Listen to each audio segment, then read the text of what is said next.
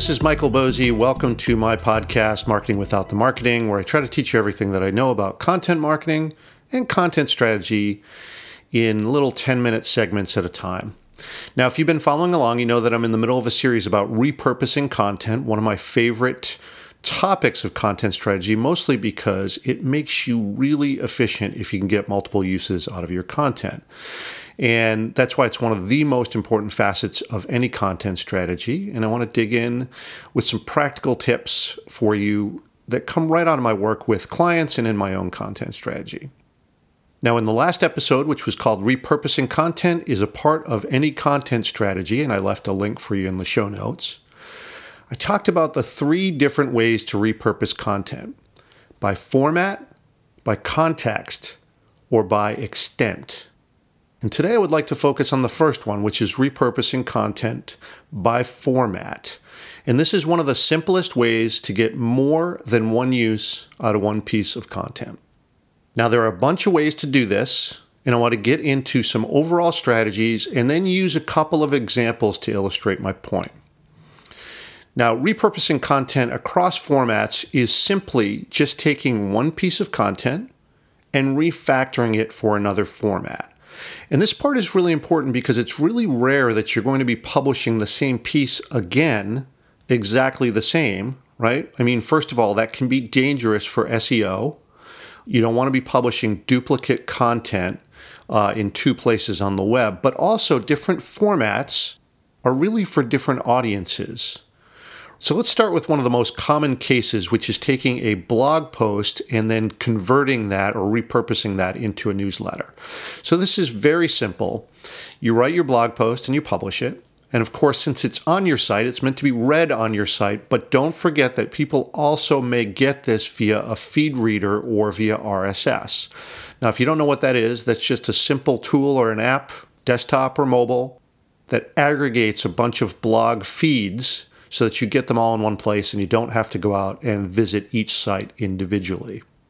Now, I use Feedly, that's Feedly, but there are many other ways to do this. And, look, I don't want to go out to people's sites. I want their content to come to me, and then I can decide whether I want to read it or not. And your blog sometimes is going to appear in full form in someone's feed reader. And so you just have to consider that as you're going into this. Now, once you publish that post, you want to tell people about it. So you write some social posts, but that's only going to get you so far, right? Email is absolutely critical. In point of fact, it has 40 times the conversion rate of social. So for most small businesses, email is going to be absolutely important. And if you're not using an email list, you really, really should. And look, it doesn't need to be a big list, as long as it's a list of folks who have given you the permission to contact them, and you're doing so and providing value to them with every message. So now, once you've got your blog and you're going to convert this to email newsletter, you got 2 options, right? The first is to publish the full blog post in your newsletter. Or the second is to write a digest and have people click through to your site. Now, there are pros and cons to each of these. Let's look at these for just a second, right? So if you're refactoring your entire post and just putting it in the email message, the pros for that are, 1, they get it right there, right? If you want them to actually read it, if that's your goal, is to get them to read the content, then this is absolutely optimal, right? They don't have to do anything. It's right there. But again, remember that it may appear in a feed reader as well. But the case against this is that the context is very different from when it appears on your site. So think about this. Your blog post is now published, per se, in their inbox. And if the post is too long or whatever, maybe they won't read it because, look, you've kind of interrupted their day by placing this message, your blog post, in their inbox, which, let's face it, most people use as a to-do list. So you risk the chance of hitting someone at the wrong time. And yeah, sure, that maybe they can save it, but also you risk the chance that they might just say, oh my goodness, too long, and they'll delete it. Now, the other side of this is using a digest, right, where you give a little teaser and you get them to click through to your site. Now, the pros of this really the best thing is that you can add some context to the message for that particular audience, right? So, and that's going to be the topic of the next segment here in this series. Plus, it's better for you, right? They click through to your site. Maybe they stay, read another article, or click on a particular sidebar call to action. All this is really good for you. But the downside of this is, look, this is not as good for the user, or it may not be as good for the user. And it's not very dissimilar from when people publish excerpts on LinkedIn, for instance, and then say, click through to read the rest of the article.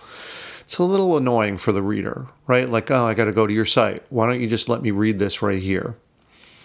And look, that's going to function the same way in a reader too. If that digest is in your email as this short excerpt, it's going to appear that way in a reader, and they're going to have to click through, and it might annoy your user. Now, there's no right answer here. I mean, it just depends on the content that you're producing. It depends on what your audience wants and prefers. And like I would say with anything, is test it and see if it works for your audience. It's the only way that you're going to find out, is to just get out there and do it. Test each method for doing it. See what the response rate is. That's great. Or, of course, you can just ask your audience, what do you prefer? All right, so let's look at another example of going format to format. So let's take a podcast and convert it into a blog, or for all intents and purposes, it's the very same thing you do if you're converting a video script to a blog. So I'll use this show as an example. When I'm producing an episode for this podcast, I write up an outline or a semi-script for the episode, right? I just want to stay on track. And, I try to keep these episodes to 10 minutes. I rarely hit that, but I try.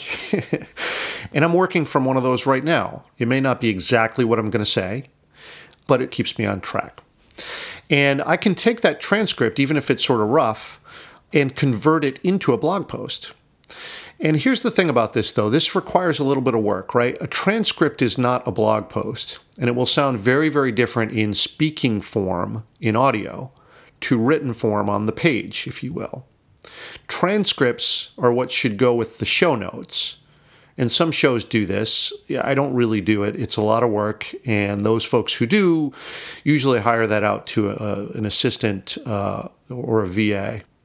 But repurposing that transcript and using it to create a new blog post can be a great way to make a second use of that content, right? So the very same thing goes for videos that you produce as well.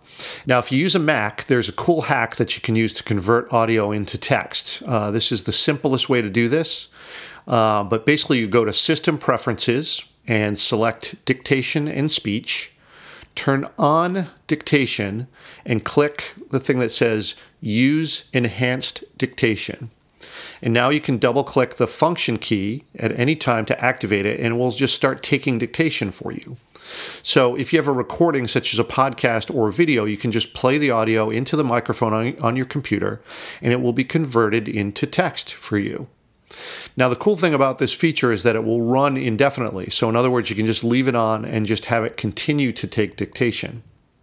Now, there's a more advanced way to do this where you can have it all happen on your computer, right? Where you just play an MP3 file and the computer will convert it to text. But I will say it's pretty complicated to set up and involves rating your sound card as well. So I just use this enhanced dictation feature to keep it really simple. It works great, and I would recommend that if you're trying to convert either the audio from a video or a podcast into text. Okay, so now let's cover a question that always comes up when we're talking about repurposing content across formats, which is, hey, won't people care if they see the same content in two places, in two formats? Like if I do a podcast episode and then I do the same thing for a blog post,